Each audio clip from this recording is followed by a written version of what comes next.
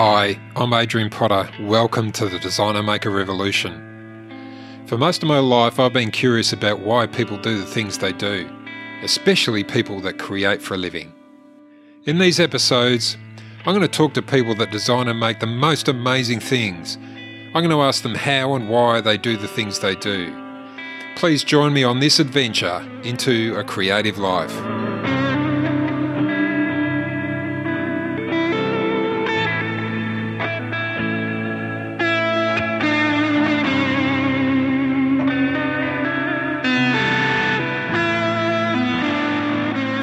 Hi, Adrian here. Welcome to the Designer Maker Revolution.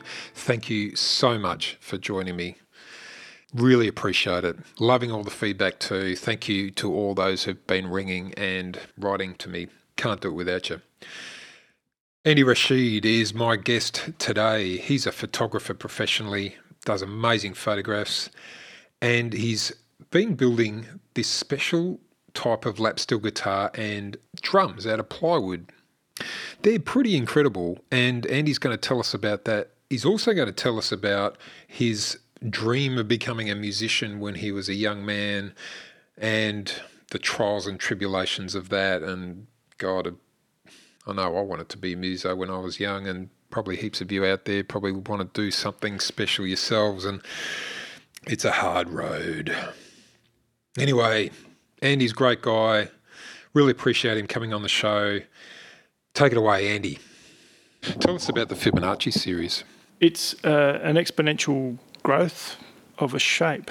It's the development of the previous number plus itself. I think that there's something really fascinating about the way nature contends with shape and form and structure. And I think that there's a key in there. Well, obviously there's a key in there. You've had billions of years of development to deal with sound, liquid, structure, all of these different things. And I got really quite hooked into that idea of spirals and form and how you might be able to apply that in different ways. And I find it fascinating. So I photograph flowers. That's been one of my things. And so there's been this really deep investigation of the structure and colour and the way light bounces off flowers. And you know, when you get into, and I do macro abstracts, that's really my thing. So how did you get there?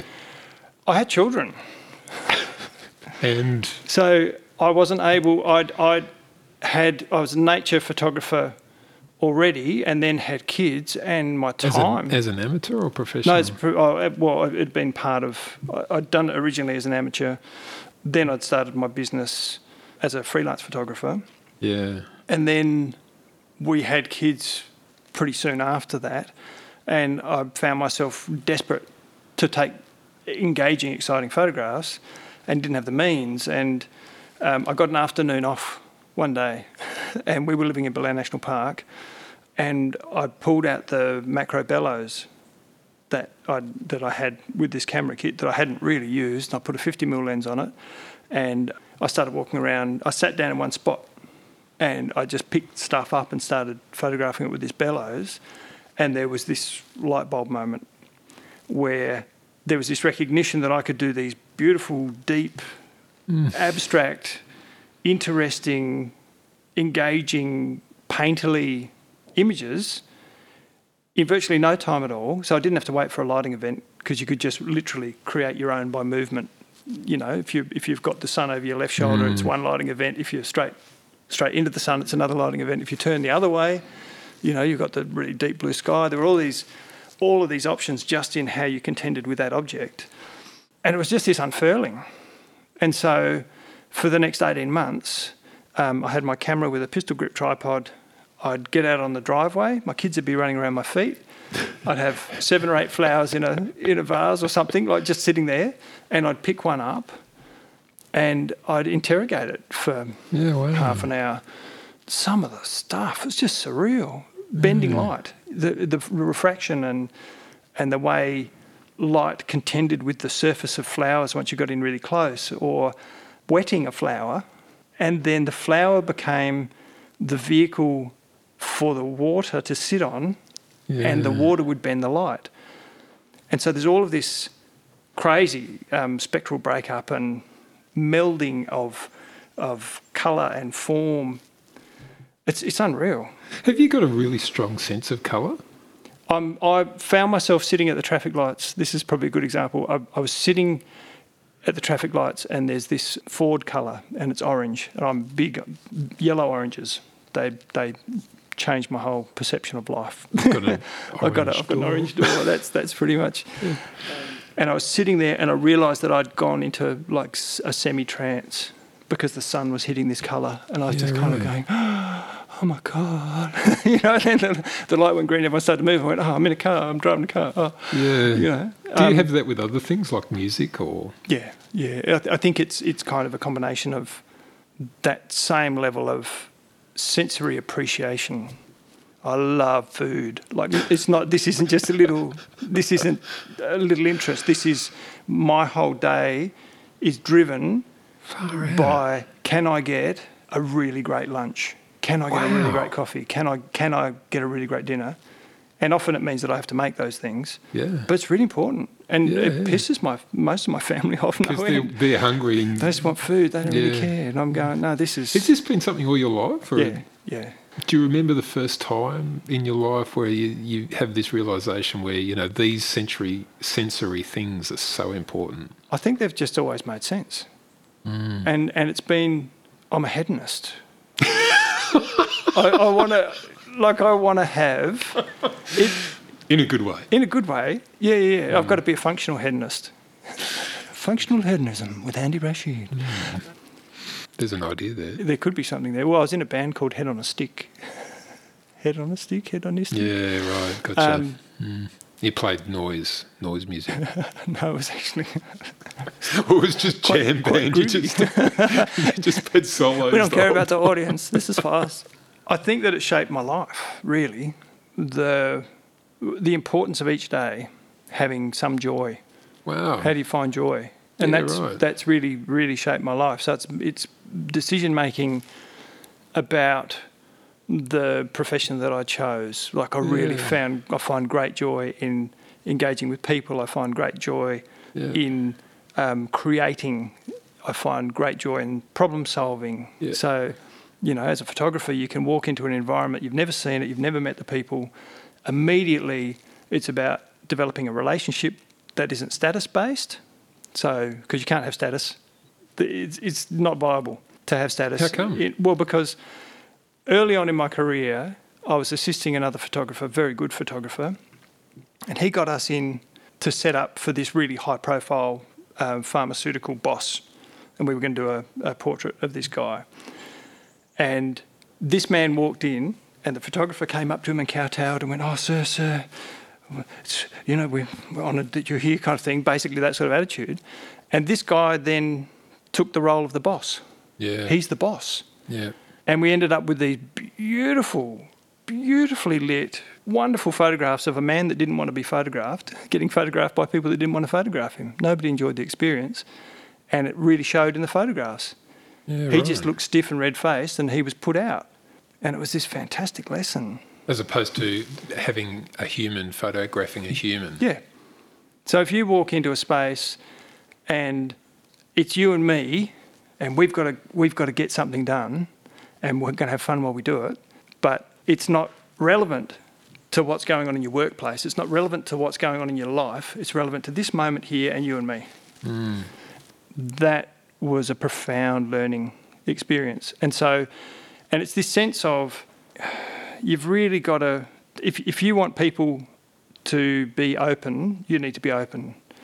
And it's almost like you're the custodian of that person through that process. And you need to get them to the end of the process and have them smiling. That's really important. You don't want them burnt out by the time they get to the end. They've got to get to the end and go, "Oh, that was actually good fun. Thank you." Mm. And that's my goal.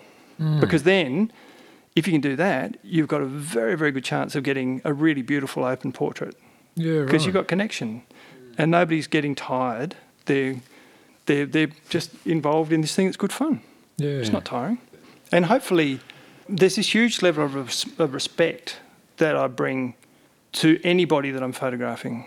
And I've had days where I've photographed a homeless person and then gone and photographed the CEO of Santos. Like, that's actually happened in the same day. Same room? No, different rooms. And it's the same. Everybody gets treated the same. First class all the way. Yeah, right. Bloody good. Because you don't know who's in front of you.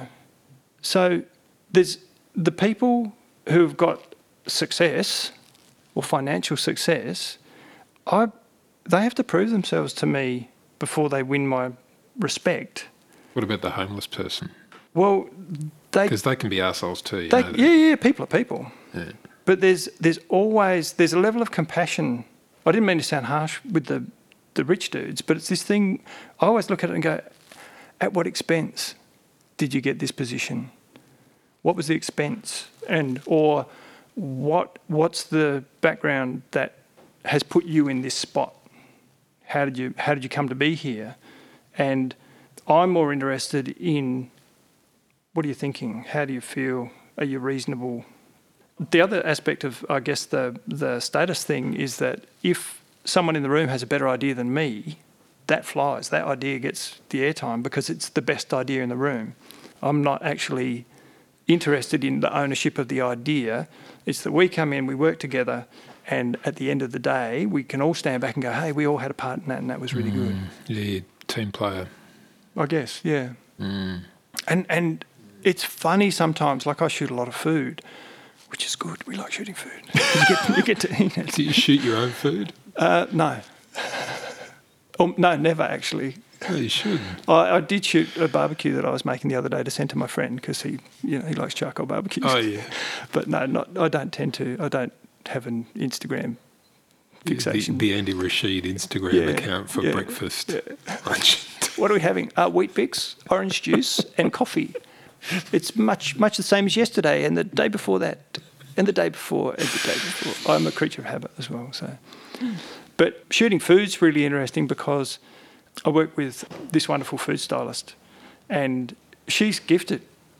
I didn't even know there was such a thing as a food stylist. Yeah. Holy cow. Yeah, cabbage manipulators, all sorts. You get specialised and niche down. No.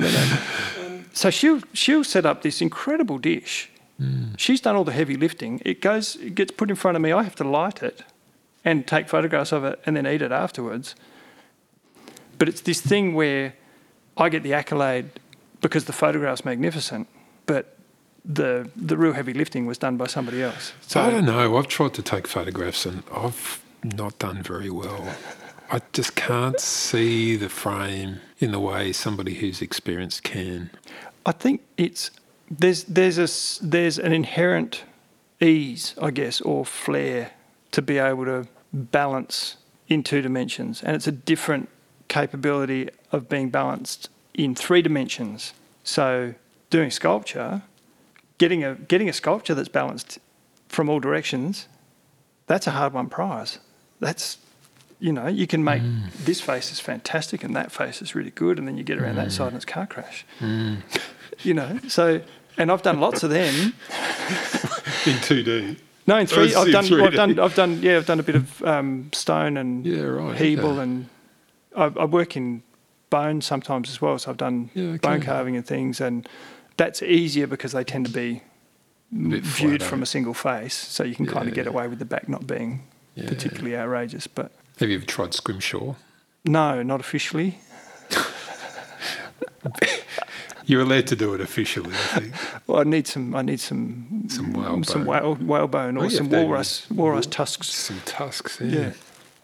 How did you get into photography? What's the pathway there? I went to Sydney to be a famous musician. Did you? Yeah. Oh wow. Yeah. So do you want to drop back into? We'll get to the photography. Let's go back to going to Sydney to be a famous musician. All right. So I'd started playing music when I was about 16. I found a collaborator, and we just gelled. It was this instant meeting of the minds, and it was exponential in its growth. And what sort of music were you playing? Our own. Yeah, right. Just about, completely devoid of covers. There were a couple of covers in there, but more or less stuff that we were writing. So I was playing bongos and Rob was playing guitar. We were both singing. Yep. There were no rules. So it was you couldn't do anything wrong. There wasn't a wrong, which meant that the potential for trialling an idea, rolling it out, nobody laughed at you and went, "You did that wrong." Yeah. You know, it was like that was either something that we'd want to play again or it wasn't. And Yeah, right. and what ensued over the next few years was we wrote hundreds of songs. This guy is probably, I think, by the time we'd finished the rock band, I think he was up to 1,500 songs that he'd written himself. Good God. Like, just extraordinary. And some of them were good. Well, you'd expect after You know? 1,500 songs. Yeah. I mean, some of our songs were good. He wrote a lot of good songs. Yeah, right. Is he still playing? Yeah. Yeah, he plays a bit. I mean, he's a handyman now, which is a tragedy. It is, yeah. Well, It's. yeah. I'm glad I didn't get famous because I think I'd probably be dead. Why is that? Well, I need people to say no to me. Die if you have an accident if you're young. Yeah. Oh, but just that whole rock and roll indulgent. You'd go there, would you? I wouldn't have probably had a choice. I'm heavily addictive nature, and Yeah, right. I don't think it would have been. Cigarettes. I smoked cigarettes, and Lots. I got into it. Anything I Yeah, get into, I right. get into. You know. What about beer? No, I didn't. No, I drank early on. I drank 3 beers and went to play my bongo drums and couldn't do anything. It impaired my physicality, and I just went, "This is bullshit." That's pretty interesting, though, isn't it? Because like your bongo drums take precedence over that sensation. We had things to do. Yeah. Alcohol didn't appeal to me until only the last few years. And you really smashed it out. I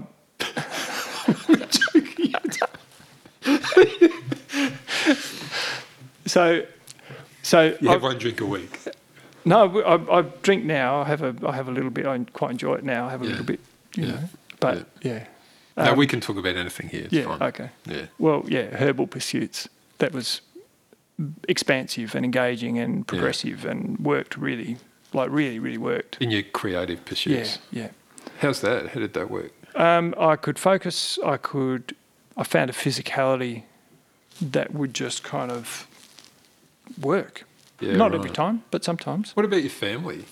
How did they sort of react? Because, you know, if you're going to smoke a lot of weed, look, depends on who it is, but you don't tend to be so social when you're stoned. Oh, I'm a bit odd. I was a bit odd in that regard. Yeah, fully capable. Yeah. Yeah. And it was just expansive, and it worked. And I had tons of ideas. Yeah, Like right. I've never really been short of ideas. Mm. And so what ended up happening was we ended up creating this whole culture with our friends that was hinged around us playing music. Mm. And we'd go and sit in the bush and jam and have picnics and hang out, and, you know, it was just, that was the cultural norm, was that we were dedicated in trying to be the best people that we could be. We were, you know, critiquing each other's behaviour in a way that was progressive. Yeah, it was right. really good. There was lots of it that was really, really good. Yeah, right. And we're all flawed, but, you know, we were kids. And then... Except you know everything. Yeah, when you're young. Mate, just ask me, I'll tell you. Yeah. So that band that duo became a band in the late 80s. I bought a drum kit, started playing drum kit, and we hooked up with a couple of brothers who were playing guitar. So Rob, who I'd been playing music with, played bass. Yep. I went on to drum kit, and Pete and Paul played rhythm, Pete played lead. We were all learning, basically. We all kind of had to start again because we all took on different roles. Sounds very punk. I'm not saying that you played punk. No, it wasn't. It was DIY in its ethos, but it was. They were good songs. We wrote some good songs. Have you got recordings? Somewhere. There's a little bit of proof. I've got a record. We made an album in 1987 or something. Would you be able to give me a listen to that? I'll give you a copy of it, yeah. Really? Yeah. I've got 37 of them. 37 and a half. You can have 2 copies, Adrian. What do you do with them? They're under the bed still. No, You've probably no, got 37 boxes. Well, no, I culled. eventually UCull. So then we decided to move to Sydney To further that the career. That career. Yeah, because And in Sydney there's... it's going to be so much better. Yeah. Yeah, clearly. Do you know the definition of an expert is somebody from interstate? Yeah, of course, you couldn't. Nobody's. And if you're interstate, the definition of an expert is something for overseas. Yeah. So the next stop is LA. Yeah, right. Anyway, so you go to you get in the U. So we moved to Sydney. Everyone's in the back of the station wagon, not the U. Yeah, no, I had Wilma the Wed Wagon, my trusty ex-wife, Falcon. She was one of the great loves of my life. You get in the panel van, you traipse off to Sydney. Realise how expensive it is to live there.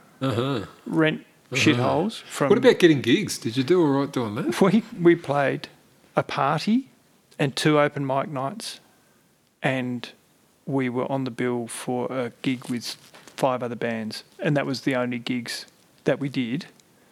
So we basically played to about 15 people. Yeah, right. It was a few more than that, but we were rehearsing 40 hours a week. Oh, really? We were dedicated to this. Good God. This idea. So we moved out to Glenorrey, which is probably in the heart of the suburbs now, but it was on the very edge of town of Sydney. Because the rent's cheap, you can actually... Cheaper rent, big property. We rented this 10-room farmhouse with a massive Besser block shed and built a carpeted rehearsal studio out there. And we'd be out there by 9 in the morning, play through the morning tea, go and have a break, back out to lunch, back out there until 4:30 or 5 o'clock, get up, rinse, repeat. You guys would have been rocking. Well, it's funny. Because of the pressure of trying to get to be a world-class band and the fact that I couldn't count at that point as a drummer. I hadn't learned to count. Yeah. And there were all of these deficits. We weren't trained. So this is where there's this point where sometimes you actually need guidance. There's a point at which the beginner's luck isn't so lucky anymore.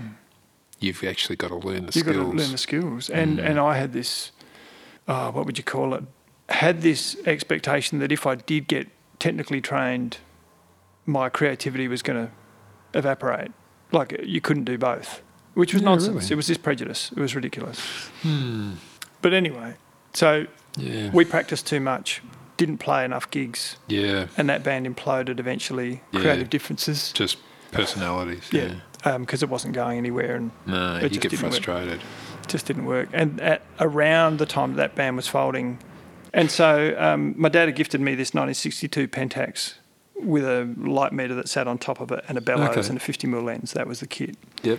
Which was great because it was macro. Is this like when you were in Sydney or is it? Just before, around that time. Yeah, okay. And he didn't give me any instruction, which was, he said, you can't, you do Here this, you go, trying out DIY, learning on your feet. And so I had a few goes and really enjoyed the process, and then I'd take the film out and I'd either have the film on one side and the canister on the other, or I just didn't know how to load a film properly. And in the end I took it to the camera shop, the local camera shop, and went, this camera's broken. And the guy looked and went, no, this is fine. He said, how are you loading your film?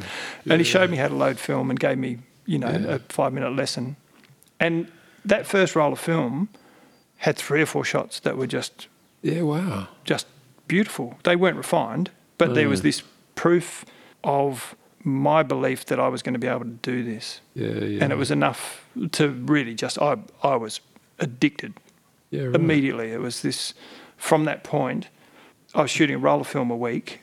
That's I didn't not have any very money. much, but it is compared if you don't have money. If you had no money, $1 a frame, that was like me, Plus processing. It was expensive. It was expensive.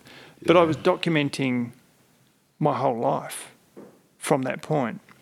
I was just engaged. I was completely engaged, and I was fixated, and I was identifying with this process as being really important to me, like really important. As you were trying to be the rock and roll superstars. Well, so the band had folded. Yeah, and you were looking for something else. And I ended up working in a nursery and living out at Webb's Creek, which was on the Hawkesbury. So I ended up in God's country. It was just beautiful. Like, I saw a lyrebird running down the road one day, and the property backed onto this belt of national park that ran through to the Blue Mountains. Yep. And out the front, in the 50s, it had been a turf farm. It was this big floodplain. And so it was about 1 kilometre to the cliff face, and then there was the river. And, that would flood periodically as well. So I got flooded in once, and it was just, stunning. Just such a stunning place to be and observe and take photos in. And I came back to Adelaide eventually because there wasn't much holding me in Sydney. And funnily enough, as I was driving my loaded car onto the ferry to come home, I got offered a job driving the ferry. So I could have been employed had I stayed. You're joking. No, so had I chose the next day to leave, I would have been offered a job and probably would have stayed. Yeah. Because I was in love with this girl there. Oh. And she wasn't going to fall in love with me. Oh. It's all right. I'm okay. God, there's forks in the road, isn't there? Yeah. It was really interesting. Came back to Adelaide I think I got back on the Thursday. I was playing a gig on the Saturday. A solo gig? No, with a mate of mine. He was a guitar maker, bouzouki maker, Dimitri. Yep. I'd played music with him, so that's a bit of another story, a previous fork in the road that we'll get to because that's important. So I landed back in, hit the ground running. There was just shit going on immediately. Wow. So I got back here and there was all this affirmation. Yeah, you made the right decision. Wow. Come back to Adelaide. Do you still think that? Oh yeah. Yeah. This is. I belong in Wistow. This is. Yeah, right. Is this where you grew up in Wistow? No. I grew up in the foothills, Ross Trevor. Yeah. Okay. And my mum's still in that house. Yeah. Right. Yeah. I'm an Adelaide boy. I think it's one of those things. It just makes sense to me as a place to live. Yeah, Adelaide's got some real benefits. Yeah. Its sole disadvantage is just its isolation. And you could look at that as an advantage. Yeah, I do. Yeah. I really do. I mean, it's probably getting less problematic as the internet means that you can actually sell to the world. Not that I've actually achieved that yet, but... I still think you need to know people, and like if you wanted to be a musician today, going to Sydney or Melbourne be a waste of time. You have to go to LA, Tokyo or London. Maybe Paris. No, I think definitely. Like if you wanted to do it. Yeah, it's such a difficult road. I think any creative pursuit's a difficult road. You got to want to do it. You got to have a bit of flair, or you've got to be really, really lucky. There's an idea that you just can't do anything else. There's just no other options. It's nicely put. Because once I got into photography, was where you were. I was just like, man, okay, I don't have to rely on anyone else. Yeah. I can do this by myself. Yeah, right. I was immediately dreaming of the progression of how that might look and how I could make it. So what was interesting, I remember standing on the balcony at Webb's Creek all of 22 or something. And I had this moment where I'm going, right, I'm not going to do 60-hour weeks. I'm not going to work for people that I don't like. And just sort of laid out some ground rules about what I was prepared to do and not prepared to do in my life. And I think I also threw out this idea of the projection of a feeling. So what would it feel like to be realised in this vision? And I think it was a really beautiful thing to do because I didn't know what it was going to look like, but I knew what it was going to feel like. And I had a bit of a midlife crisis when I was in the last house, so that would have been probably 15 years ago, 12 years ago. And when I came around and actually looked at what was in front of me, it didn't look like my life didn't look like I thought it was going to look, but it was fulfilling all of those things that were relevant to that feeling. So really stable relationship, kids, autonomy, huge creative freedom. I wasn't a rich dude, but I'd made different choices. I'd made choices around family that weren't going to facilitate being super rich. There's a trade, unless you're lucky. Always a compromise, isn't there? But what's the word rich mean? Oh, look, and if you can afford to do creative pursuits, you're as rich as you need to be. Oh man, it's so much more about how do you feel when you get up? What's your internal dialogue like? And if, like, I gauge my success by my internal relationship. How happy am I with my lot. And I feel insanely successful. Insanely successful. There are periods where you don't feel like that, hey? Yeah. But even... Yeah. Like, It's a roller coaster. It is a roller coaster, but it's that thing where, like, I've just been through the demise of my father and then his death, and even when I was getting squished, and I got squished, man, it was I got broken actually for a while there. It was about as shit as it could feel. And retrospectively, I look at it and go, oh man, I had about a dozen people that really understood me, who were able to give me critique and rationale. I still had, like, my initial impulse was, here's a handful of lessons that I need to address before I can move on. And then the support of my family to be able to pursue the learning of those lessons, even though I wasn't being particularly functional externally, like I couldn't do much because it was too hard. I was, my dad had been, it's this thing that I had thought about I'd like to explain where my dad had Alzheimer's, and every time the person that you know can't facilitate something that they would normally be able to do with ease, they get wounded and you get wounded. And it's this progression of everyone becoming more and more wounded, but they're still there and they're still looking at you and they'll still smile at you sometimes and you still got their voice. It's this, there's a term for it, I can't remember what it is, but it's this grief that just grows. Compound grief, we'll call it, that you just keep getting another hit of it, another hit of it. And by, we were 9 years in of his illness before he went, we were damaged. It was really... So you reckon, like, if he'd died early or died of a heart attack or something like that, that would have been easier? Yeah, but I wondered before, just about 3 months before he died, I'm going, why are we getting pummeled like this? What's this about? I couldn't foresee that there was any possible lesson. And what unfolded in that last bit was a recognition that I needed to go back and look at my childhood, which I'd compartmentalised completely, put it away, wasn't interested in looking at it. I'd got to the life that I wanted to live, so therefore none of that stuff was important. God, that's it. So the life comes and taps you on the shoulder and says, hey, wait up. Yeah. What are you doing? Yeah. No, you do have to look at this. And that was really confronting, but Did really you get necessary. on with your dad? Yeah, in the end, yeah. I mean, I got on, yes, but he was very quiet and he was quite closed emotionally. And so I'm an emotional open book. That's my gig. I can sit next to a stranger in a plane, and by the time we get off the plane, I'm giving them a hug. And I reckon most musicians would be like that. I think it comes with the territory. With some, I have met some.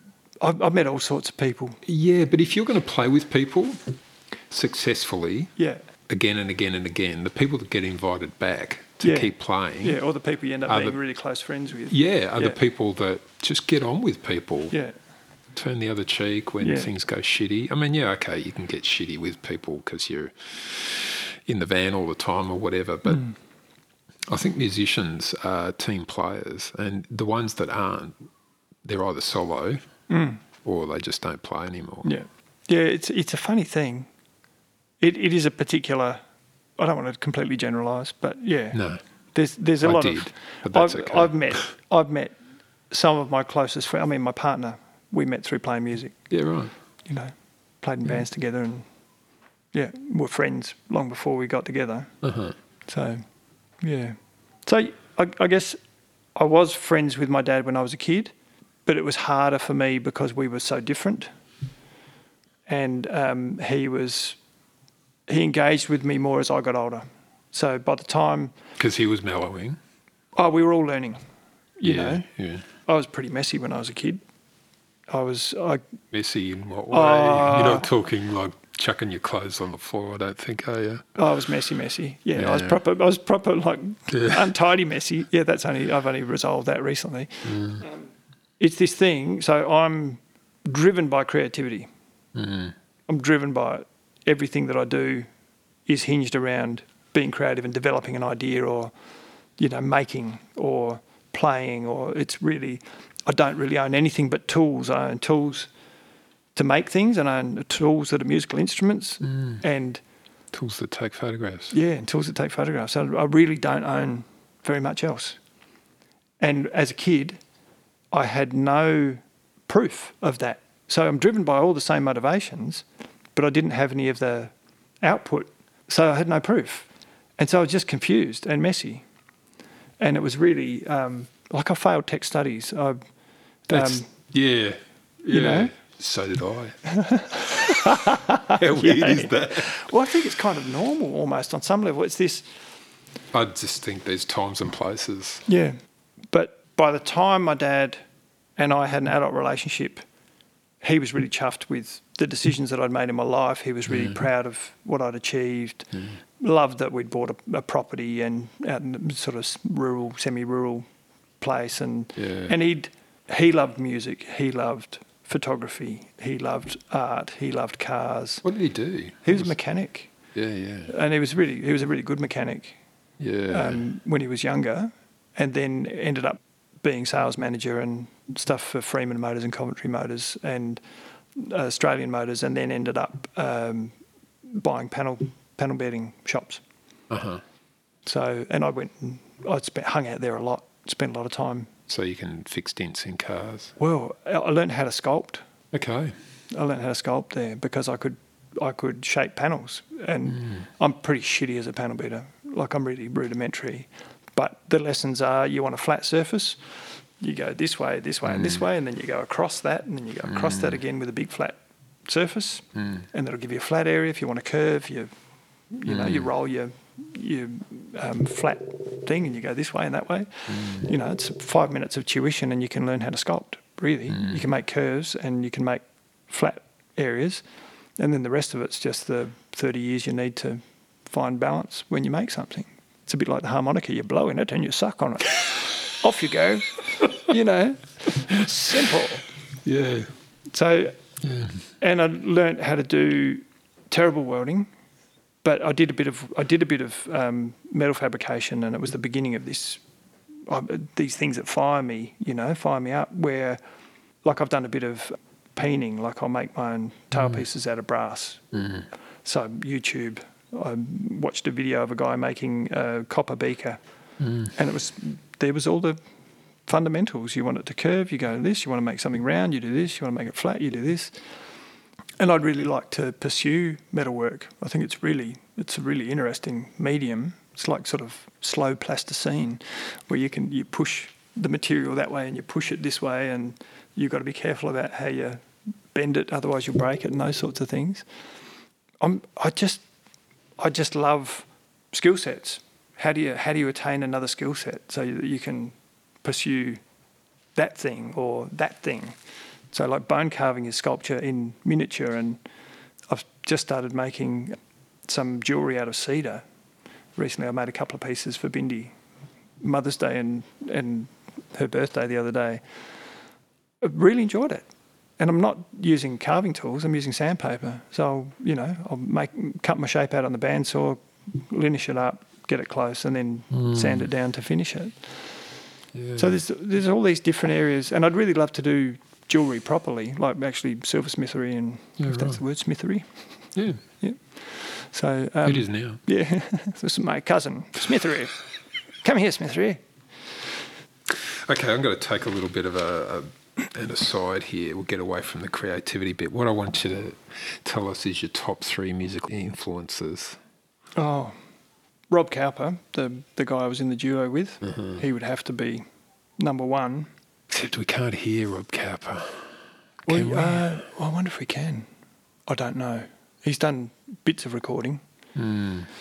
They would probably be people rather than famous bands because of That's okay. Let's. Yeah. So Rob Cowper, because of what he created within me, which was the freedom to pursue unformed music or formed music, the ruleless nature, the anarchy of it all was really wonderful. And so I went on to write 70 or 80 of my own songs, playing regular guitar and singing, and now I don't play fretted guitar, and I can't remember any of my songs at all. I remember melodies, but they're all gone.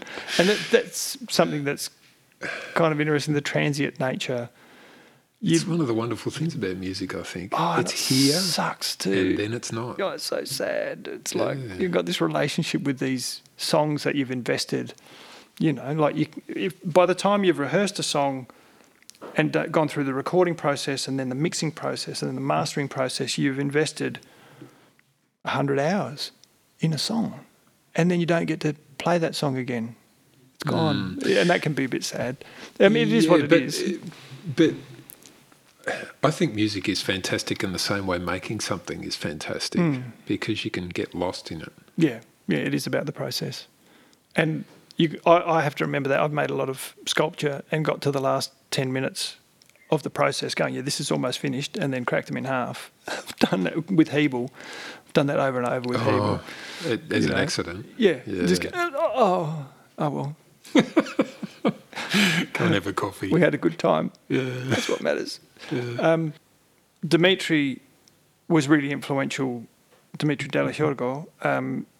He was really influential to me because he's about 10 years older than me, and I met him when he was making his first classical guitar, and that was this light bulb moment, walking out into his back room and seeing this instrument in bits on the table, and it was like, oh my God, I need to do this. It was really powerful. Are you a teenager at this point? 18 or 19. And then that same night was the first time I'd played on a drum kit with anybody. So I'd been hand percussionist, and he had a drum kit set up, and he went, go on, have a hit. I went to, like years and years ago, I went to his place in Hindmarsh, a little shop that he had. Yeah. And there were like jam nights, and you could just rock up, and you just have a go. It was on. Is that one of those nights? Well, he was playing with a bass player called Bomber. I think Bomber's real name's John. Of course. I never asked. John Smith. John Smith. No, he's Greek. He's Greek.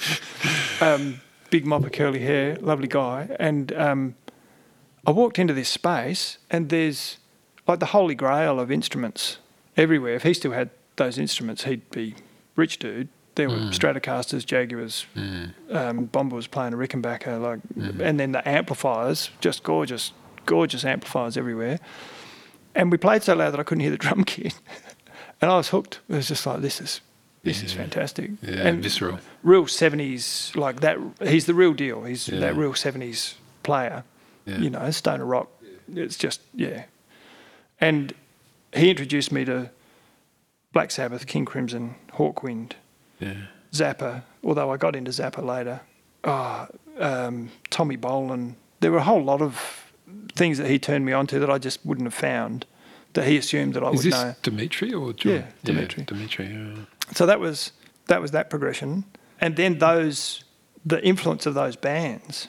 So as a teenager, I was initially heavily into Bowie and then Midnight Oil and then got into more of the prog stuff, Yes, and King Crimson and the development of that, and then the broadening over the years. So now I listen to, I love the Punch Brothers. If you haven't heard the Punch Brothers, go and look up one of their live gigs. They are insane. Yeah, just I saw incredible. Them maybe 10 years ago or so. Yeah, the virtuosity, it's just... Yeah, it's nuts. It's outrageous. And watching someone that has no limitation with rhythm or melody, it's humbling. And I've been listening to Snarky Puppy. Yeah, right. A lot of Snarky Puppy lately. Lettieri. What's his first name? John Lettieri, I think. Oh, Mark? Mark Lettieri, yeah. Yeah. And funk. Oh, man.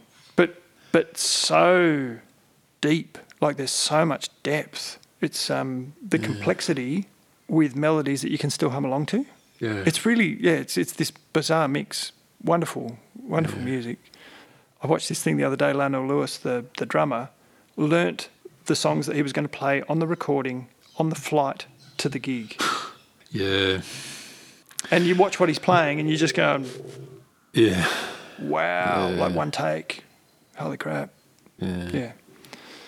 Look, that's a dude that knows how to play, and he's practiced doing exactly that. I wonder, he's probably like super nervous about it too at the time. I don't know. No, I don't think so. No, you're watching him. I think he is so adept Yeah. at his craft. Yeah. Like, he doesn't have to worry about being in time because that's just in him. That's innate. That's clear. Yeah. I mean, obviously he's done thousands of hours of practice. You don't get to an elite level without doing your practice. And playing with lots and lots and lots of people. Yeah. Different types. of music. But the skill set, like, imagine, it's like an elite athlete where you watch them do a complex physical manoeuvre and they could probably, sing a song while they're doing it and talk to you about philosophy. Like, it's the physicality is just taking over, and there's, I don't know, incredible skill set. Yeah, the mind can switch off and multitask. But then there's this complete awareness of where he is in the song and what he has to do next and what changes are coming in. Yeah. And it's something, it's something I can listen, but I don't have that.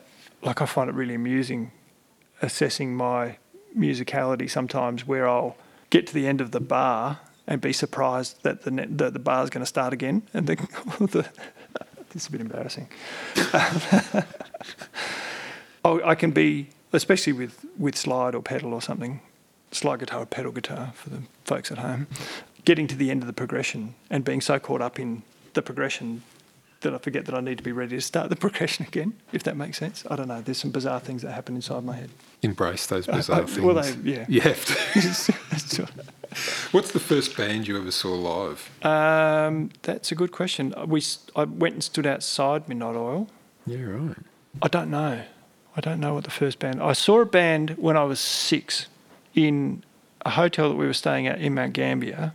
The Angels. You saw the Angels. I saw the Angels. They were playing on a bill with Cold Chisel. And I don't know what the band was, but I walked in and just went, don't like the guy's hi-hat sound.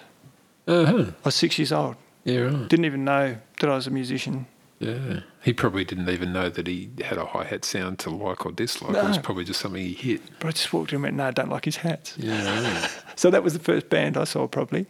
And I was opinionated already. Yeah, good. Yeah. Let's get back into photograph land. So you've been a professional photographer for a long time, photographing people. All sorts of things. So 23-year career in Adelaide, pretty marginal audience on lots of levels, so I have to be a generalist, which suits me beautifully because I don't really differentiate between subject matter. There's this goal that most of the time I'm rocking up sight unseen to a situation, and there's a great photograph there, I need to find it. Yeah. So right. what is it? What's it going to be? Is it going to be obvious? Is it going to be an idea that I might have had? Have I had some kind of intuition about what that shot might look like? And that's happened before where I've been driving there going, I'm going to do this, this and this, and I arrive and I've got this ability to be able to facilitate the vision of what I've had. And more often than not, it's a bit of a struggle trying to find just the right setup. But there's always something that you can make of a situation. I'm trying to think of a good example. Rolling up to get a corporate level image of this group of underprivileged kids down south having barbecued snags and stuff. And I ended up, I think I lay on the ground and I got them to kick or mark a football above me because that was one of the activities they were doing. So I ended up with this dynamic shot that eliminated the ugly background, put these kids in this, powerful composition. Then with text, the rest of that story got told. So, and sometimes it's just a disaster and you kind of scratch your head going, what do I do here? I had to get a shot for what are they called? Like a report, corporate... Annual report for United Water back in the day. And they sent me down to photograph a water filtration plant at Christie's Beach. And I got there and there was a shitty cyclone fence around a concrete drain. Beautiful. Let's make a dynamic photograph. And I just went, oh my God, I'm ruined. And I thought, what can I do? And there was a small header tank with a box on the side of it, some kind of pump regulator or something. So I got a guy to stand in a white lab coat. With a clipboard. With a clipboard, standing there looking at this thing. The sun was directly behind him. So I included the sun in the shot, and then I walked 500 metres further away into the flight path and photographed a plane going through the sun and then dropped that into this photograph, and it ended up being this really dynamic, shooting straight into the sun, plane in the shot, the man in the clipboard. It was How did you strong. go about getting your clients? I'd ring them up, Cold. pretty much. So I've done a lot of that. Yeah, ringing people up, assessing their work first. So they're either users of commercial photography already, or they're not. And if they're not, it's quite obvious. And you can kind of word it going, look, I think we could create a more dynamic advertising message for your business through this angle, and try and present something that they could actually envisage for their business. Yeah, it's hard graph. It's really... Yeah. Is there a lot of competition? Yeah, some really good shooters in this town. There's some really good photographers. And it's that thing, you're not just competing with Adelaide anymore. Everybody's got exposure to really great photography all day. So it's becoming more and more Via marginal. the phone. Yeah. Yeah. Yeah. You had a really interesting project that ran for a long time, going all around the country Yeah. and international too. Yeah. Tell us about that. I'm international. I'm an international photographer. I landed a job with Rabobank. I'd worked with the woman that ended up being the head of Rabo, and she had in a previous existence been in local council, and we'd done amazing work together. So it seemed that every time we do something together, it would be better than anything that we could have done separately. It just worked, and she's really... Team, once really, again. yeah, decent lady. Just tell us what Rabobank is first. So Rabobank is a, starts with a C, cooperative. So they started in Holland, I think, with a whole lot of farmers Yep. helping each other out. Yep. And that's where it started. And as far as banks It's an go... agricultural bank. Yeah.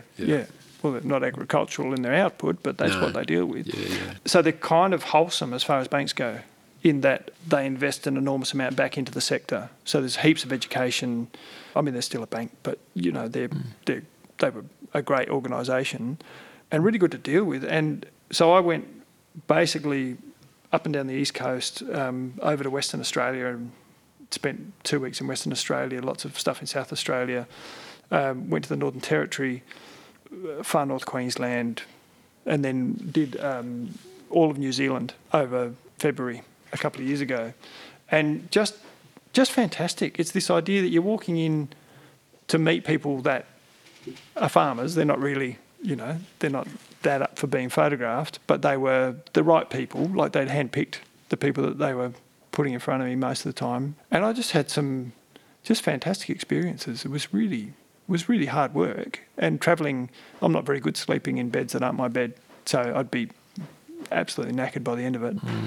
But yeah, it was a good gig. It was a really good gig, and it facilitated a lot of potential after that. So one of the things that happened was, for the first time in my career, I'd have money from doing work, and then I'd have space, and then I would also have the promise of more work. Yeah.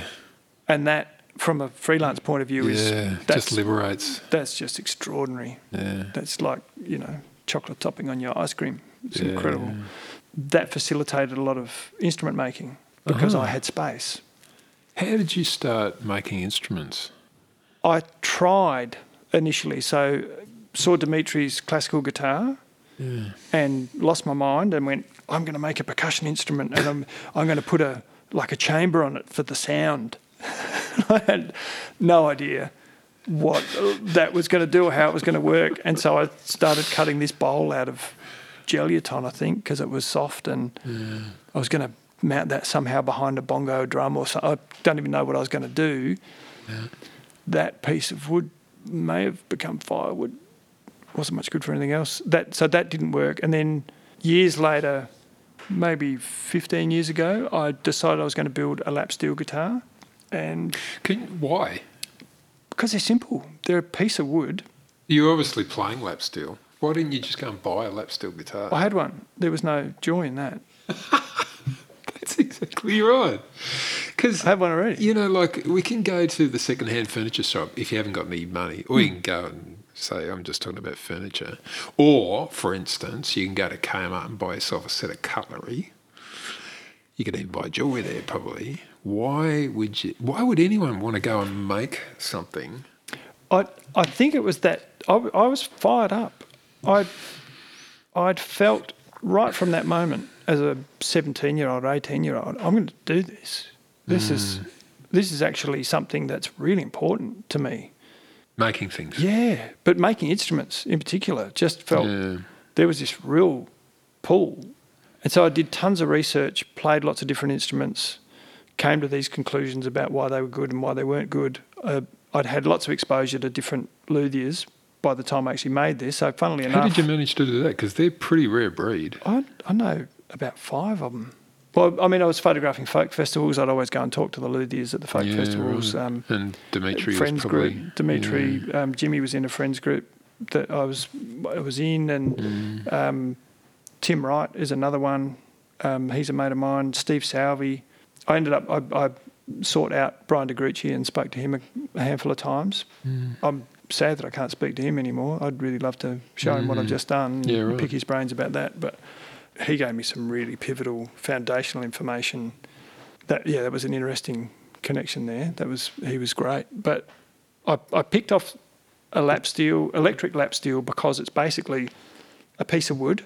And if you don't have to make a fretboard, you can just put markers. Yeah. And if you get the distance between, of your scale length right, and you put your frets in the right position, you almost can't go wrong. Yeah. I mean, this could get loud. Is that the documentary? Yeah. And Jack White makes a rudimentary lap steel in the first 3 minutes of the show. Post, yeah. It's that easy. And I decided, because my attention to detail is almost like a condition, it can be an issue. So when I used to draw, before I was right into photography, I used to draw quite a bit, and I'd spend 30 hours or 40 hours on an A3 piece of paper. Yeah, right. Like, the detail was ridiculous. Some abstract level of skill there. I'm not a photorealist, but I could draw. Like, I've inherited this skill set. The thing about drawing is you learn to look, and you'd need to learn to look before you start photographing in any sort of capacity. I run an exercise which is about that, where when I'm teaching in the first class, I'll sit people down with a piece of paper and I'll say, we're going to draw this mug. Draw the mug as you see it. And they draw the mug, and most people will complain, I'm not good at drawing. I'm going, this isn't about your ability to draw. No. This is just learning draw the mug. To look. Yeah. And then I say, okay, now this is a unique object of much virtue that has come from another land, Now, look at it. What's the shape inside the handle? What's that shape look like? Where's the light falling on this? How does this sit in relationship to you? Like, just focus on every aspect of this unique ceramic object that you've never witnessed before. The second drawing, without fail, is incredibly superior to the first. In every instant. It's never failed, because it's this idea that they're actually paying attention. And I think that was one of those things. So I had some flair in photography when I started, but I was 5 years in as a professional before I really understood how to look. Yeah. It takes, when you get into that flow where you're going, boom, there we are. There's the image. Yeah, the famous 10,000 hours, what's famous now. Yeah. Wasn't back then. Yeah. Well, I'm up to about 45,000 now. Oh, yeah. I think so. 23 years, something like that. So I picked off this really simple instrument and I made it as pretty as it could be, or pretty as I could make it, so that if it failed sonically, I could hang it on the wall. It could be sculpture. Good one. Yeah. And I was lucky in that I got a resonant piece of material. It's a piece of cedar. Which from America or from Australia?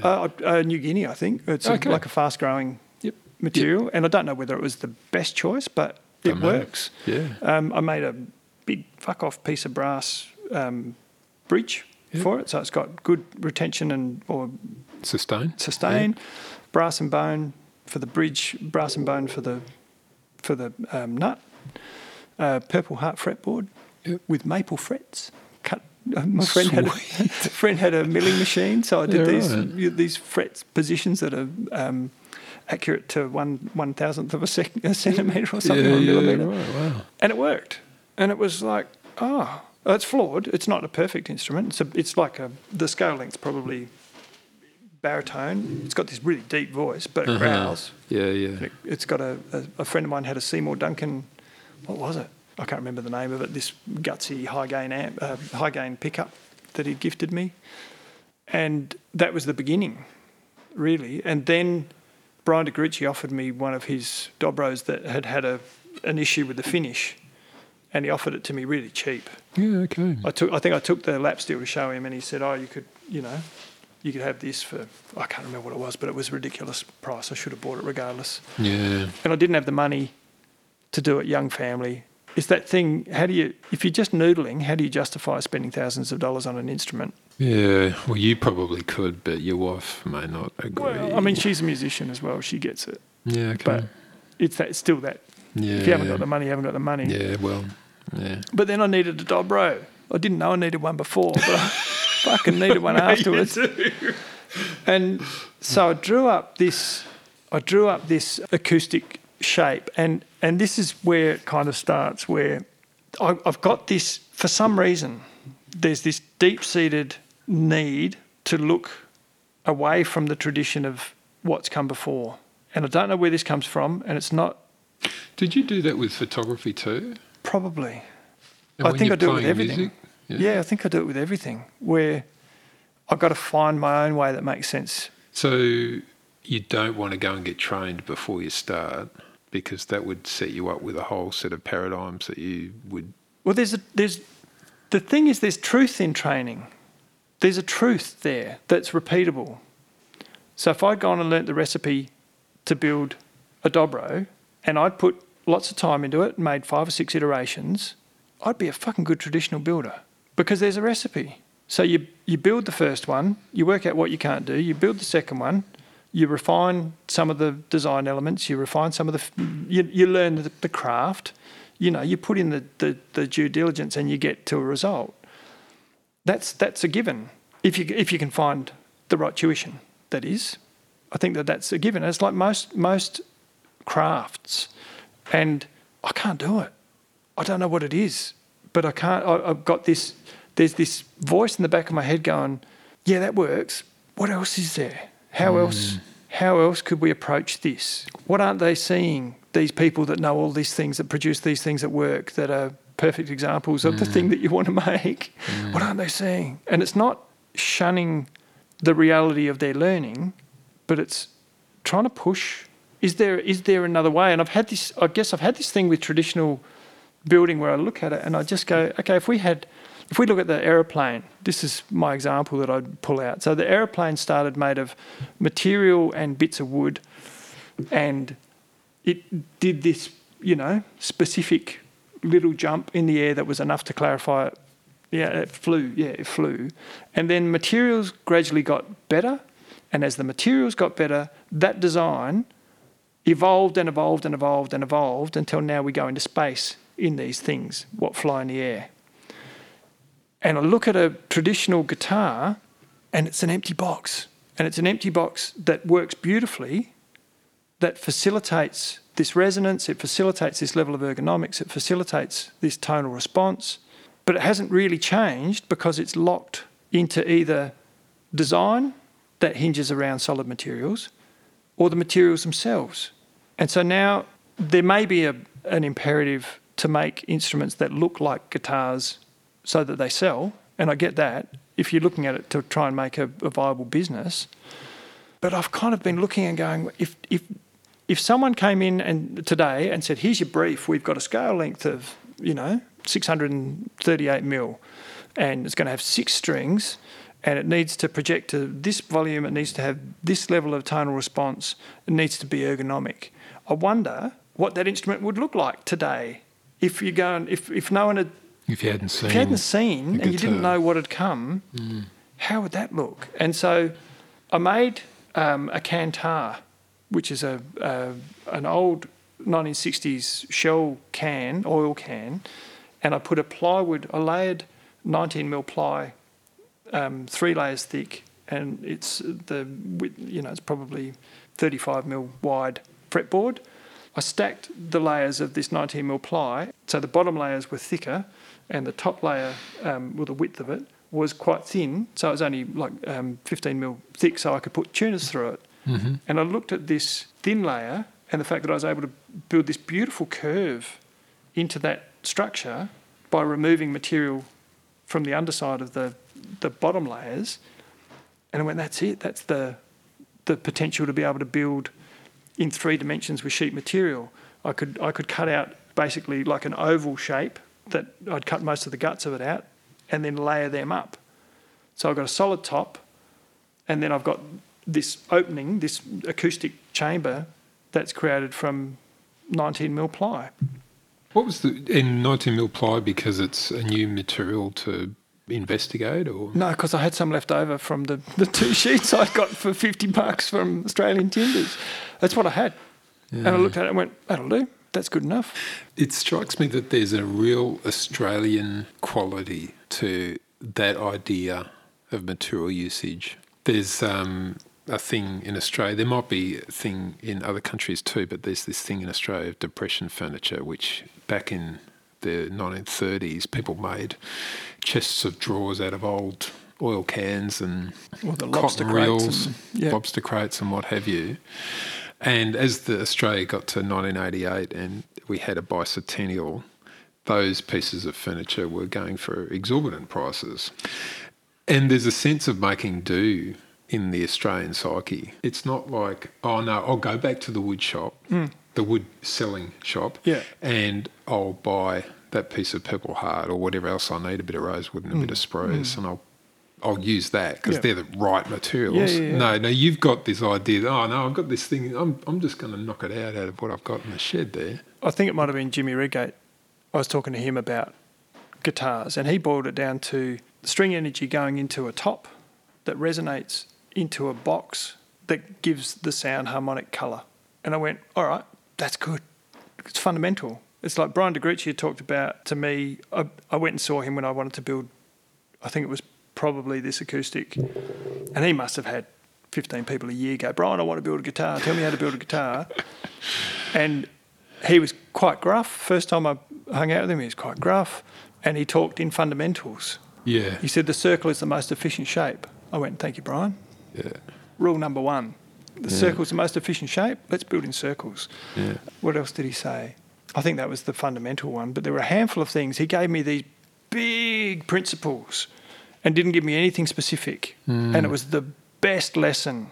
It was the best lesson because I want to speak in the big, like what are the fundamentals here and how do we pull something out of those fundamental ideas?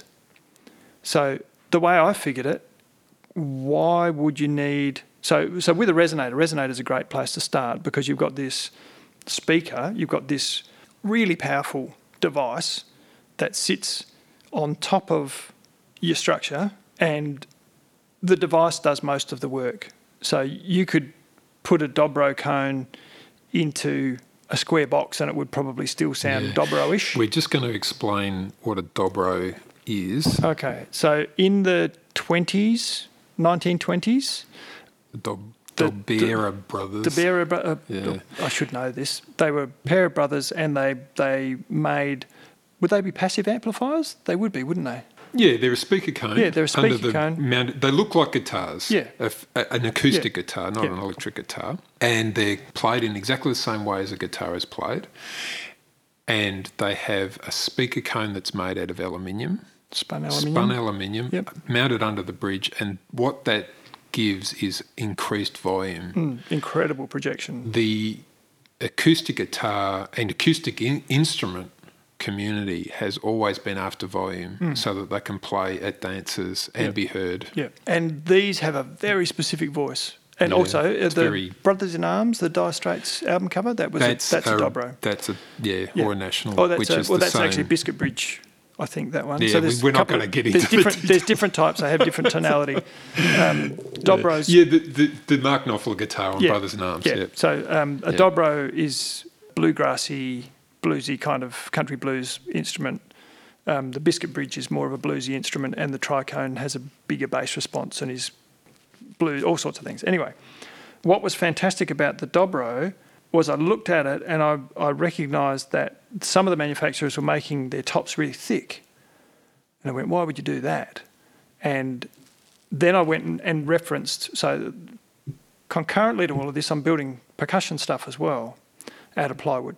So I made a cajon. I borrowed a cajon, which is a box that's 40 centimetres by 40 centimetres tall by 30 by 30 by 30 with a 3mm plywood front face that's screwed onto it, and you hit the front face and it's got a hole in the back. It's a box, really simple. Fabulous instrument, just incredible, versatile, deep bass, beautiful tone, really just a great thing to engage in, and you sit on it. So there's not this sense of sitting behind something, you're actually sitting on it, you're dominating the instrument, man. I've looked at what makes a cajon work, and it's structure. So if you want a thin face to resonate, you give it resistance around the outside edge, and the energy that's put into that thin face comes out to the structure, bounces back into the thin face. Yeah. And a resonator works in precisely the same way. So with a dobro, they've got this big maple sound well, they call it, which is about probably 10mm thick, and it's this ring that runs from the top of the instrument to the back of the instrument, and it's got 9 holes cut out of it. So you've got this massive amount of structure in the middle of this instrument. Yeah. And I went, cool. So I made this teardrop-shaped asymmetrical instrument, but I made it from the start with this real focus on the fact that it was going to be a lap instrument. It doesn't need to look like a regular guitar because it doesn't have the same ergonomic constraints. You don't need the it didn't need the waist. bounce. It didn't need the waist. Yeah. I'd seen teardrop Weizenborns. I'd seen, I'd seen these other things, and I'm going, it doesn't even need to be symmetrical. And so I've got this instrument that kind of wraps around you to a point, and you're holding this instrument on your lap, so it's tactile. It's a beautiful thing to hold. It's actually a nice object. It's 2/3 sculpture in the way the body's made. It's got a 50-50 weight distribution, because why not? You've got more mass in the headstock, you're not going to lose energy there. I've used this really, a structural material, but putting it into a curved, beautiful form, the laminates are actually really pretty. Like, rather than trying to hide the fact that it's laminated, I've accentuated it, and it's a pleasant thing to look at. And then you play it, and it's not the DeGrucci that I would have liked, but it's good. I keep coming back and picking it up. Like, I've played it for hundreds of hours. It's a successful instrument because it gets used. If you like the voice of something and it plays well and it's comfortable, I've recorded with it, I've gigged with it. It's a cool thing. And then from there, I went to make a tricone. Went, right, I'm going to make a tricone now. And I was literally had the saw in my hand, just about to cut the material up, and I went, there's about a dozen questions about this instrument that I don't know the answer to. So I went, how can we tackle this? Because I'm working in plywood, I went, well, what if you just screwed it together? So you unscrew the back. Not having a fretboard, there was all this freedom. There was suddenly all of this freedom. So I was able to make one of the ugliest. She's kind of lovely. She's endearing. It's a beater. It's a full beater. I call her Susan Boyle because she sounds quite lovely, but she's not very glamorous. It's a screwed together tricone made out of form ply, so the black plywood that you get for $10 for the 1200 by 600 sheet. Yeah. It's got massive structure, which is perfect for a resonator. This was literally cut out with a jigsaw with no thought really to ergonomics. Oh, not so much not to ergonomics, but there was no thought to comfort. She's sharp-edged and, But that guitar went through hundreds of iterations. I've tried... So you've cut it up and rebuilt it. Rebuilt it. It's back number... Jesus, I don't know, probably back number 15 or 20. You've got a few backs up there, man. Any plausible idea... you go it a go. I go, well, how would that work? And it's this idea of looking at, well, how would nature deal with this? So trying to imagine the flow of sound as a liquid. So if that's... How would it look? Because I think it's that thing about... Can we now come full circle back to the Fibonacci series? This is where it kind of came back in. So I think I started working in spirals. Yeah. That was the idea. And I've cut hundreds of spirals. I've tried all sorts of different ways to implement spirals, whether they're separate chambers within an instrument, whether they're used as bracing for the backs, whether they're used as bracings for tops. whether it's a spiral bracing on the top that becomes part of a chamber on the inside of the instrument, and then you've got your back. I've used mass instead of bracing for backs. So I've had some fairly successful backs which were literally like a circle. Come in a third, you've got another circle of material. Come in a third, you've got another circle of material. There's this getting energy into the mass, so it's kind of a swell almost. So it takes a minute to go, and then once it's going, it goes, and it works like the mass creates the outside as a spring because you've got this force of the movement once the mass gets going. Yeah. Any plausible idea could have legs, and it might not. That's the other thing. I've got to be able to go, I've come up with a better idea. So this tack that I've been on for the last 35 iterations, that's a bit shit compared to this idea, which is a bit better. And it's been this journey of I can't stop myself. Yeah. I can't stop myself. I've made 20 bodies, I think, guitar bodies, and I reckon that 10 of them have been dismantleable. And then even if it was 10 iterations per instrument, of those 10, that's not even close. So it's been this ability to be able to change one aspect of the guitar, trial it, swap it out, bring it back, swap it out, bring it back. I can pull a back off these instruments without re-stringing them. Yeah. Like you don't, just literally, it's like new back on, tune it up, play it. Is it better? No, it's a bit shit. All right, take that back off, cut it up, see what you can salvage. There's no instant gratification with this process, is it? It is entirely about a journey. Yeah. Or is it? Well, there is an outcome that I'm requiring. What's that? What I'm looking for is to try and find a resonant chamber that will probably end up being complex curves. My suspicion is that there's no reason to have 90-degree angles at all anywhere inside a guitar. I think there's more efficiency that's potential there. The question there is, what materials do you use? Well, it might be 3D printing. Uh-huh. It may end up being, that's kind of what I'm thinking. It's going to incorporate passive amplification through part of a spiral. It'll be smaller because it will be able to be more efficient. It'll be big enough to facilitate the bass response necessary for the instrument that it's engaged with. But it'll be interchangeable in that there's the potential to make a bigger scale length. You scale the physical size of the chamber up, you scale it down. This is my hypothetical. This is what I'm aiming for. I hope I get there before I die. I hope so. But building something that isn't hinged to the truth of traditional making. This is this thing that I'm looking at it going, if you need to transfer vibration from a string into a chamber, if you get the thickness of the material right, is that more important, or is that potentially as viable as the material that it's made from? If you get the bracing right and the thickness of that material right and then the structure right, is it possible to build something that is hyper efficient? And I don't know. I'm hoping that it is. I mean, I've found some answers. The last guitar I've made, it's a bit of a cracker. It's certainly surprising people. I pulled it out. I went to a music shop yesterday to look for a case for it because it's an unusual shape. That's not a great idea. You have to build that out of a spiral too. Well, but I pulled this instrument out and they all went, oh, that's interesting. And then I played it and their eyes went wide and they all went, oh, that's good. And that was people who are exposed to instruments all day, every day. There's something happening here. This isn't just me going... So you're coming to the end of your development period? I think I'm just at first principles on some level. It's a bit like a go-kart. It's got an engine and it's got four wheels and that's it. But how you space your front wheels determines whether it goes around corners or not. The tyre pressure. There's all these little subtle things that... So the thing about designing something and being a designer is that design never ends. It's just a work in progress, even if you sell it and it's gone out of your life for a little while. Yeah.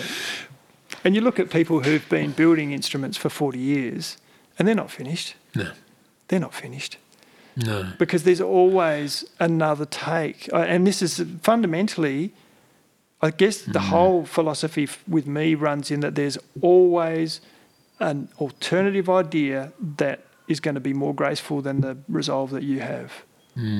Always. And so there's no point in getting egotistical about it, because there's the potential that someone's going to come and do something that is completely unexpected that might actually function better. And it's so out of the box. Oh, it will happen. It'll happen. But Yeah. and this is the thing. It's like, why isn't it possible that some dude in his back shed could come up with some idea that potentially could be revolutionary, for want of a better term? Yeah.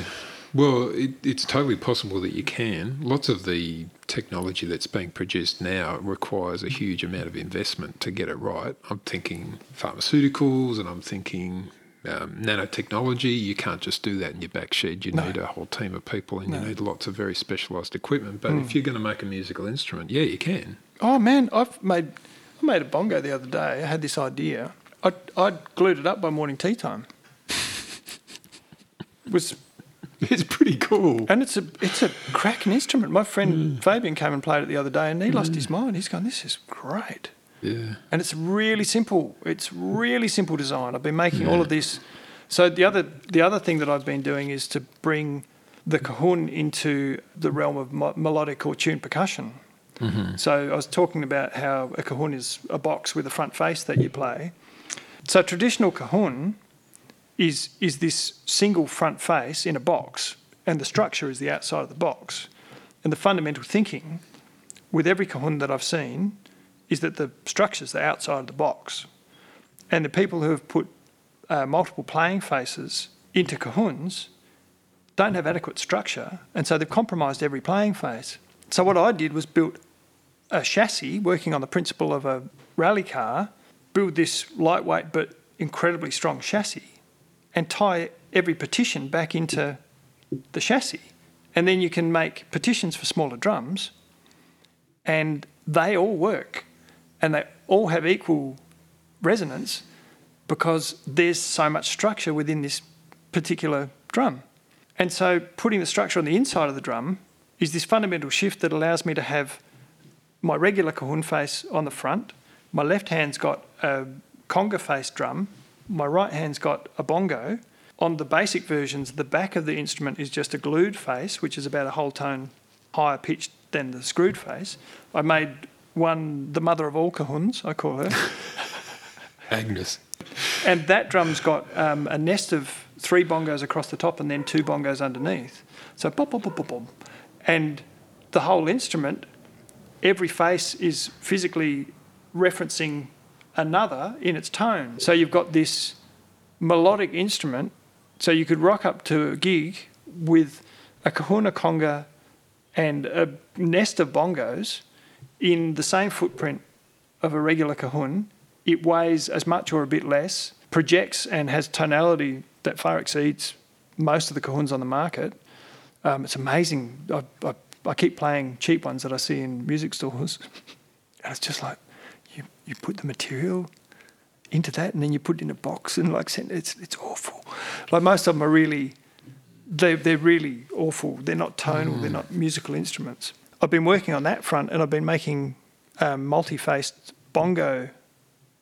So basically an ergonomic bongo drum that fits between your knees, that has multiple faces and has deeper faces and has the potential of scope that isn't possible in contemporary percussion, because the physical properties of a conga means that you can't get a bongo face close enough to it to be able to do a bongo technique with your fingers and a conga technique with your hands. You don't actually have that option to get these drums close enough to each other to be able to play in a way that you can play with these instruments. And it's this thing where the information that I'm learning through the drums is cross-referencing precisely with the information I need for my guitars and vice versa. So I'm looking at replacing mass with structure. I'm looking at the influence that structure has on thin playing faces. I'm looking at using 1.5mm playing faces in plywood and really, really thin faces that are still strong. You've got this stability in that material that's inherent. It's not moody. Doesn't have issues with humidity in the same way that regular hardwoods do. They're sustainably grown. They're quite cheap in comparison to tone woods, and they sound beautiful. Nothing that I make is going to mimic, spruce and rosewood. Like, especially with the guitars, I've been working on this all plywood guitar. It's not going to sound precisely like what's come before. But what it does do is it's got a beautiful even tone, like a really remarkably even tone. It's very open. It's got big bass response, it's got big mids response, and it's got a big treble response. It's functional all the way up the neck. It projects, it's loud. So it's facilitating all of these things that you require from an instrument, and it's got its own voice. So it's like comparing Agnes Obel to Chris Cornell or Tom Waits to Nina Simone. It's like they're all singers. All awesome.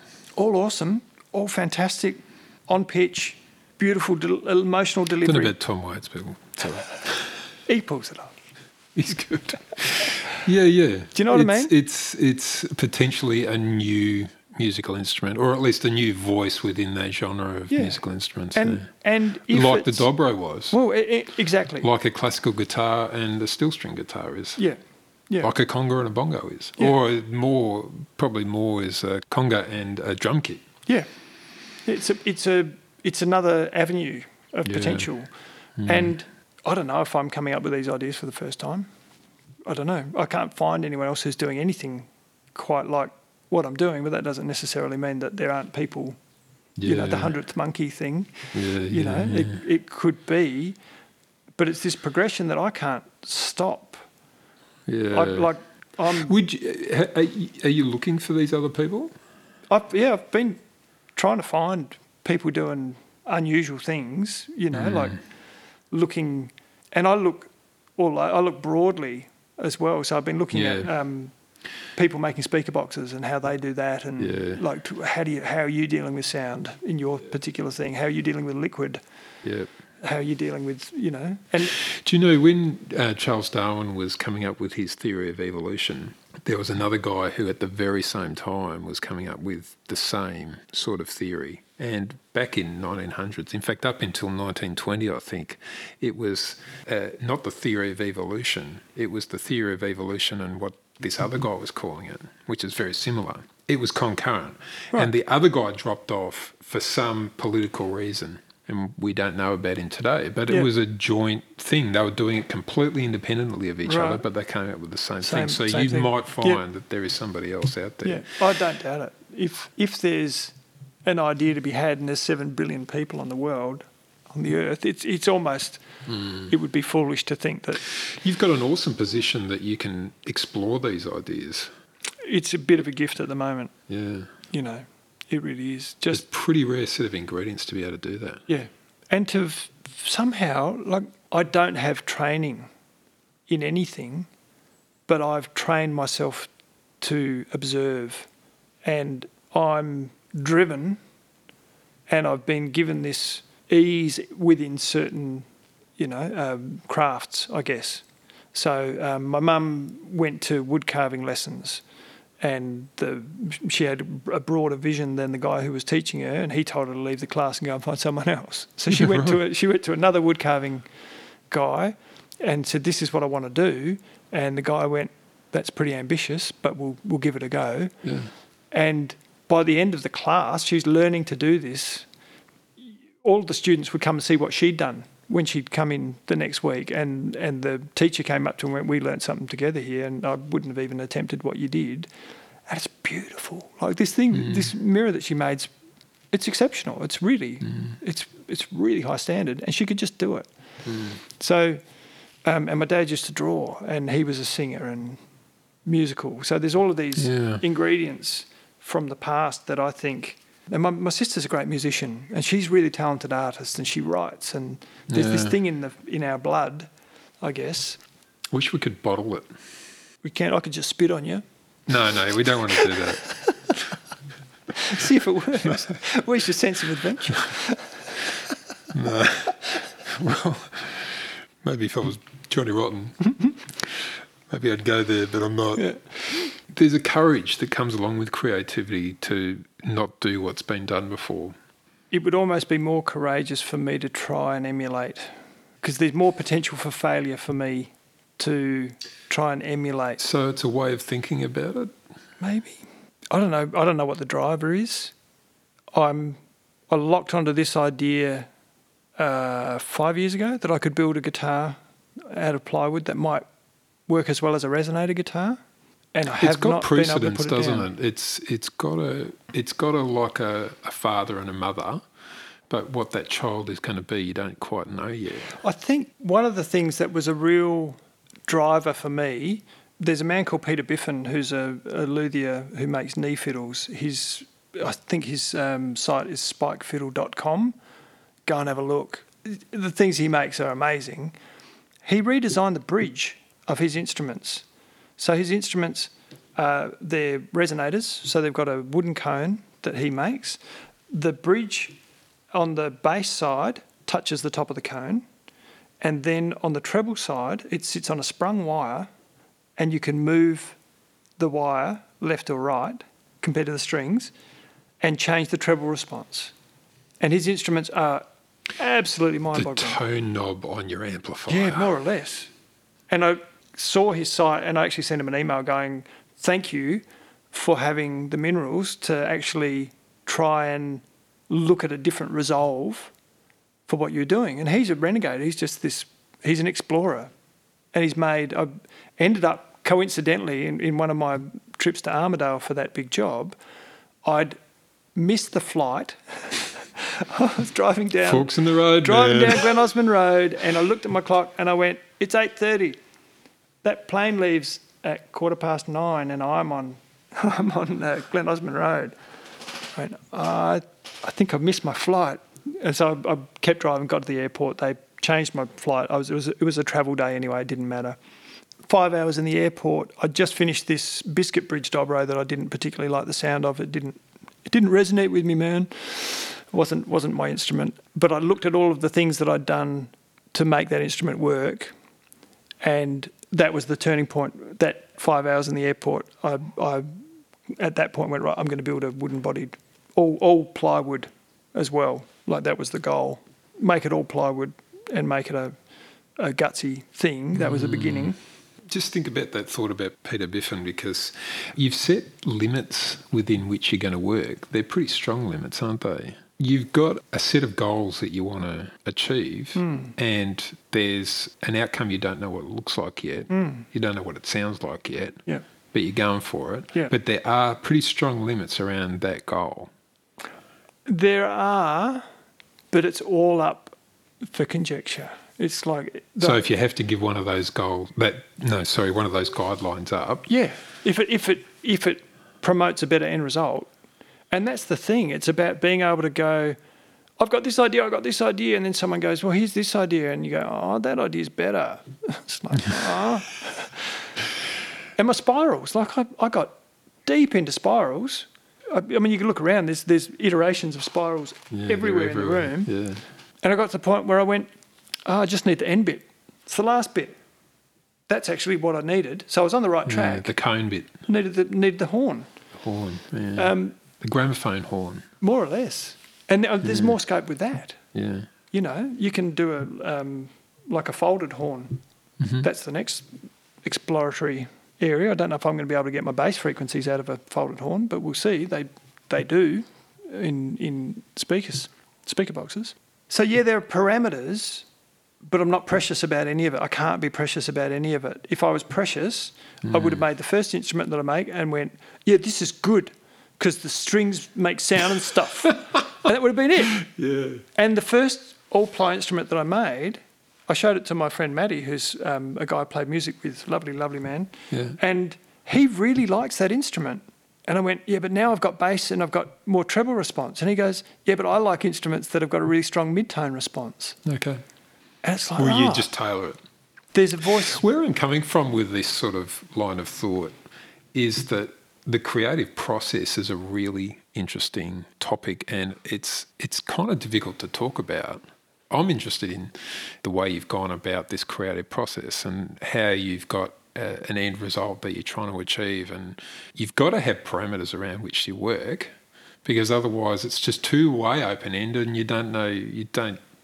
The creative process that you've undergone here is a really interesting one, and I think it can be extrapolated into any design exercise for anything, including your own life, or which is constant if you want to investigation. redo your bathroom. So what we're talking about here is ways of looking and thinking about things that, you're making musical instruments, but it doesn't have to be. Well, and I made my own backgammon set. Couldn't find one on the market that I wanted, so I made one. And that just made sense. I want this object. That's like the fun of making, and because you want to. But I'm actually trying to dig a little bit deeper here into a creative process where you've got a drive to create something. I want something in the world that doesn't exist yet. Yeah. And so for me, it started off small. And then there was one little development. So there's this development I made my first cajon with a screwed front. And then my son... that leads to something else. My son and I made one. Something else, We put a glued back on it. And then I made another small hand drum that had a development of a petition. And then that led to, what if I could put multiple petitions? Which led to the mother of all cajuns, which led to the multiple bongo drum. And all of that stuff was influencing... the guitar making. It was all and making two unbraced backs on the tricone that I ended up making, the instruments that came out of the Susan Boyle experiment. Those two backs are different thickness plywood and they're unbraced. And then I used rare earth magnets. I used two pairs, so one on the inside, one on the outside, and I'd strum the open chord and move those into the node points that gave me the best harmonic response. So it's this, why not? Like that's how I tune my drum kit. I'd get masking tape and put a little rise in the masking tape, or not the gaffer tape, sorry, on a point where the harmonic was going crazy, and it would reduce that harmonic, or it would influence the increase of a favourable harmonic. So it's this, where are the answers? And sometimes the answers are right under your nose. They're like, how does nature deal with this? How do you deal with this in this other circumstance? And the other thing is, I'm not prepared to stop. I'm not prepared to stop because I'm deeply gratified by problem solving. And I've bitten off some big problems to solve. Like, it's kind of ridiculous. If you look at it out of context, it's kind of ridiculous. So what this guy's spent... 2,500 hours developing a guitar that he doesn't know if it's going to work or not. It's like, right, who's that for? It's like... it's for you. It's for me. This is my recreation. Yeah. I'm going to attempt to monetize this. It's how you get fulfilled. Yeah, I dig it. I have a reason to get up in the morning because there's this potential to develop something. And I don't know how... given the fact that I have had access to luthiers, but I've basically worked in isolation for the last few years. This project hasn't been, and almost on purpose, because I didn't want to know what the rules were, because the rules are the rules, and they're a truth to another medium. They're not necessarily a truth to this medium. And the small incidental discoveries that I've come across that will influence my percussion building into the future, they're so simple. They're blindingly simple. And they've been looking me in the face, And then that also informs the way the guitars are going to work. The bass of the bongo that I've just made is a horn. It's an amplifier. They're freaking loud. Like they're Herties. They're loud. So it's all of these little things that are an accumulation of taking the time to look. And I've got written up here, there are two choices. You can keep looking or you can stop. Yeah. I wrote it on the wall. Yeah, it's like, what are you going to do? You ready to stop yet? Have you had enough? It's like, no. No. Yeah. And while I'm in this luxurious position of having a really comfortable workshop to work in, a family that expect me to go and hang out in that space and make things. You know, like there's no drama on that front. And I've had lots of time. You know, COVID's been a gift. It's been a gift on so many levels, just with the development of these ideas. So I intend to be a commercial photographer still, but I had this hope now that I can release a couple of instruments onto the market and then basically build the range. So I've developed a shaker that's beautiful, really simple to make, and I can make it from some of the offcuts from the Cahun build. I've made a pedal steel bar, which was 2 days of filing a piece of flat brass. There's a tap manufacturer in Adelaide who, when times are better, hopefully he'd agreed when times were good that we could barter, that I could make 100 of them. And the guy in Harndorf was going to make some leather belt holders for me for those. So I've got visions of being able to roll out all of these really little specific boutique things that resolve specific problems for specific instruments. And I don't know how I found the answers to these things. I just haven't stopped looking. And it's almost like a form of meditation. So where I live, there are no street lights. I walk at night time all the time. And I'll look down, fixate on an idea, and look at it from every angle that I can possibly imagine. And I'll look up and I'm only 200 metres down the road and I just go, wow, I'm only here. Like, I've done so much thinking. There's been so much of a progression in the way that I've consumed those 200 metres. I can't stop. And maybe it's an ADHD thing. You know, maybe I do have some condition that I don't understand. Something in the water in Ross Trevor back in the day. Yeah, back in the day. So, but it's not something I'm prepared to put down. I'm passionate about it. Really passionate about it. I resonate with it. People like the things that I make. People who are experienced.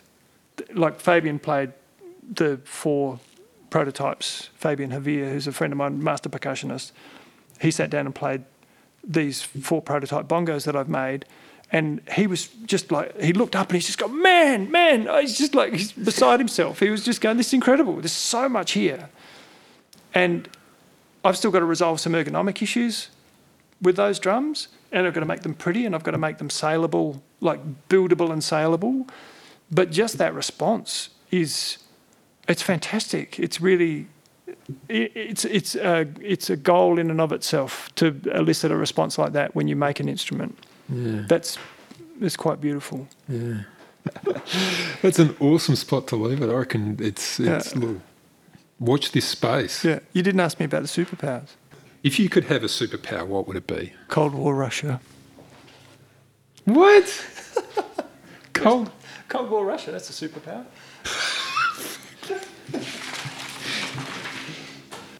How can people get in touch with you and see your work? Okay, so my photography is at ifood.com.au, so EYEFOOD.com.au. So that's my photography business, and Small Drum Revolution, which will be, I'm assuming, smalldrumrevolution.com. So the website's almost built. I just haven't got to that hosting point of view yet. Yeah, cool. It might be .com.au, but Small Drum Revolution. So it's the idea that it's a revolution in small drumming. I'm in a position to make tricones and dobros and all-ply guitars as well. So, and they, yeah. So in the guitar land, watch this space. Yep. Drumland, I'm... Very soon. Yep, pre-production for a basic Cahun, so the Cahun front, the conga side, the bongo side, and the glued back. I'll start there, but into the future, shakers, multiple variations of bongos, more extreme versions of Cahuns, probably a handful of different guitars, pedal steel bars, hopefully, and any other crazy shit that I can think of that functions well. Yeah, bloody good. And photography, iFood. iFood.com.au. Thanks, mate. Cheers, pleasure.